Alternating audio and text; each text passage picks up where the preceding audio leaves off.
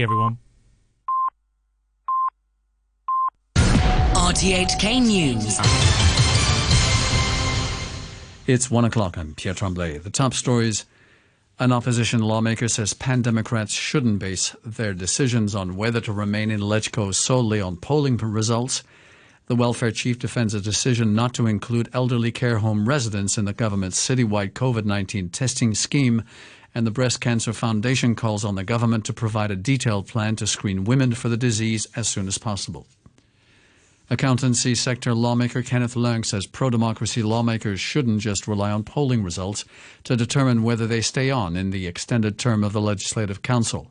Speaking on RTHK's Let It Hong Kong, he said a poll of his own constituents suggests more than half believe he should remain, and this will be an important factor in helping him reach a final decision. Mr. Leung said some had questioned the legitimacy of extending LegCo's term, but countered that opposition lawmakers had been doing their best within what he called an illegitimate framework. Yet we still did our best to fight for what is right within the illegitimate framework. If the extended term were illegitimate, so would be the 2021 election, the 2025 election and beyond. Were it not for the extension of the current term, no Legislative Council elections would be taking place in those years. Along this reasoning, all succeeding elections will be tainted with illegitimacy. Are we going to boycott all future elections, or should we all plunge in and continue to fight for a good fight?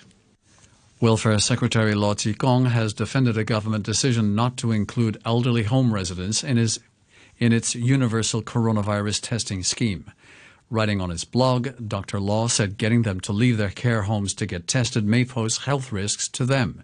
He also pointed out that with more than 60,000 people living in these homes, arranging tests for them on site or at hospitals would be a massive operation. The Hong Kong Breast Cancer Foundation is calling on the government to roll out as soon as possible a detailed plan to screen women for breast cancer. The group says in 2017, around 5,000 women in Hong Kong had breast cancer, which is the most common cancer among women in the city. The foundation's founder, Dr. Polly Cheung, said the government should start by providing or subsidizing screenings for those aged 40 or above and those living in low-income districts. Regular screening is important from reducing breast cancer mortality. This also implies that a woman can suffer less because if they are detected at early stage, they do not need to remove the whole breast. They can have less opportunity to undergo chemotherapy, and they can preserve their lymph nodes and reduce arm swelling. So these are the benefits of early detection of breast cancer for a woman. And for the government, I think there's a very important issue of socio-economic or health economic cost. Because if you are going to treat a stage 4 cancer, it will take probably millions of dollars. But if you treat an early cancer, it will be just tens of thousands.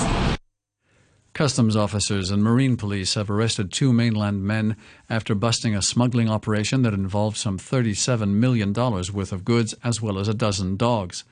The authorities spotted 3 men loading 80 boxes of goods onto 2 speedboats off Lantau on Friday night and managed to intercept one of the vessels after giving chase. Authorities say the dogs, which were microchipped, were kept in poor conditions.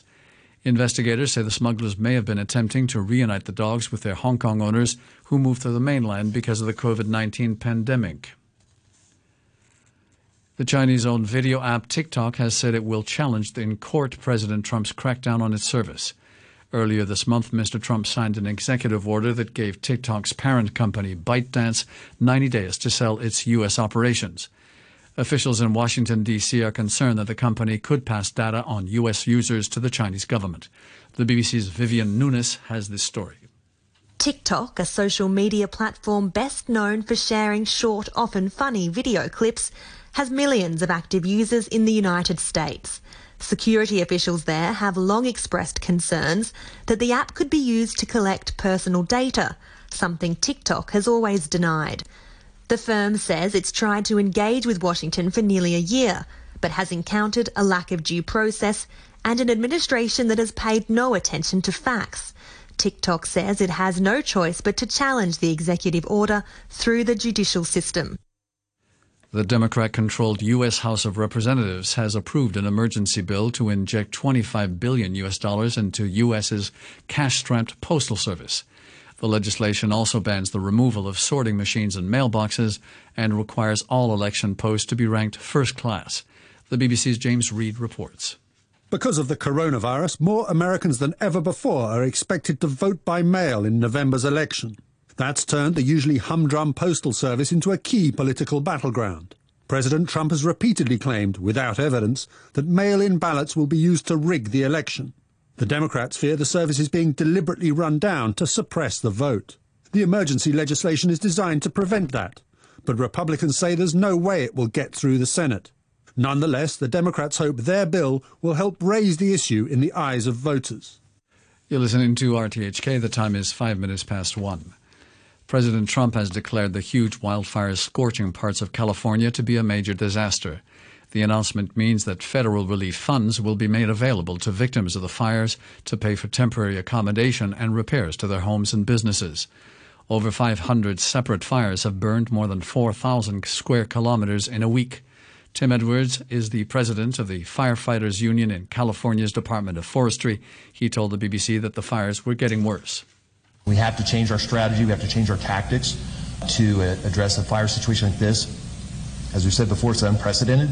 This isn't just a typical fire that we face day in, day out. This is unprecedented. This is historic.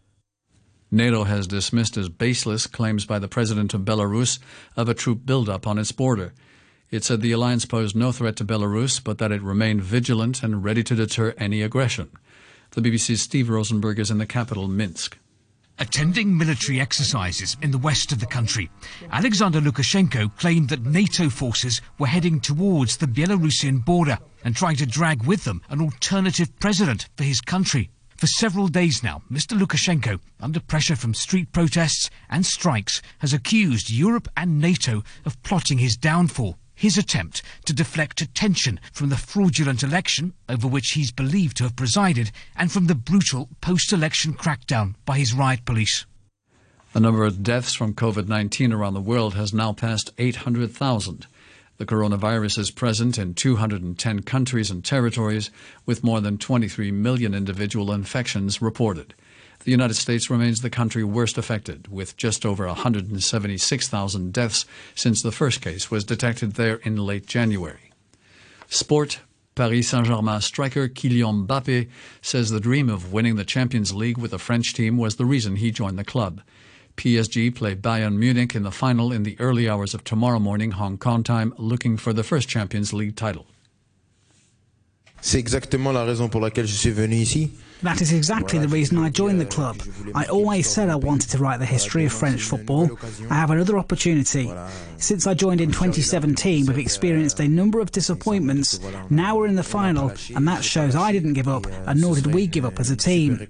It would be a real reward if we could win the competition with the French side. That was my mission when I joined. I said I came here for this. To win would be unbelievable and a great achievement. Ce sera un grand accomplissement.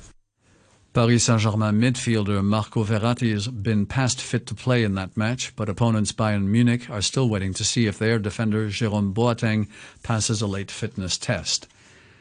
Paris Saint-Germain are also in the semi-finals of the Women's Champions League. They beat Arsenal 2-1. Favourites Lyon knocked out Bayern Munich by the same scoreline. Dillian White has suffered a shock knockout in losing his interim WBC World Heavyweight title fight. The Briton had twice knocked Russia's Alexander Povetkin to the canvas before the Russian knockout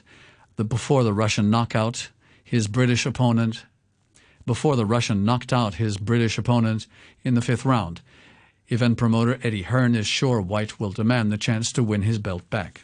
We'll exercise the rematch clause. The rematch will be huge, and he will have a chance to retain his number one position. But it's a blow for him. You know, it's going to take some time now, not just to do the rematch, but he'll probably miss that little boat, that opportunity of between January and probably May next year, that victory would have brought him probably a shot at the World Heavyweight title. In the NBA playoffs, Giannis Antetokounmpo scored 35 points as the Milwaukee Bucks beat the Orlando Magic to take a 2-1 lead in their best-of-7 series. The Miami Heat beat the Indiana Pacers 124-115 to lead their series 3-0. To end the news, our top stories once again. An opposition lawmaker says pan-Democrats shouldn't base their decision on whether to remain in LegCo solely on polling results. The welfare chief defends a decision not to include elderly care home residents in the government's citywide COVID-19 testing scheme. And the Breast Cancer Foundation calls on the government to provide a detailed plan to screen women for the disease as soon as possible. The news from RTHK. RTHK Radio 3. Ladies and gentlemen, this is a journey by a DJ. A journey which along the way will bring to you new color, new dimension, new value, and a new experience.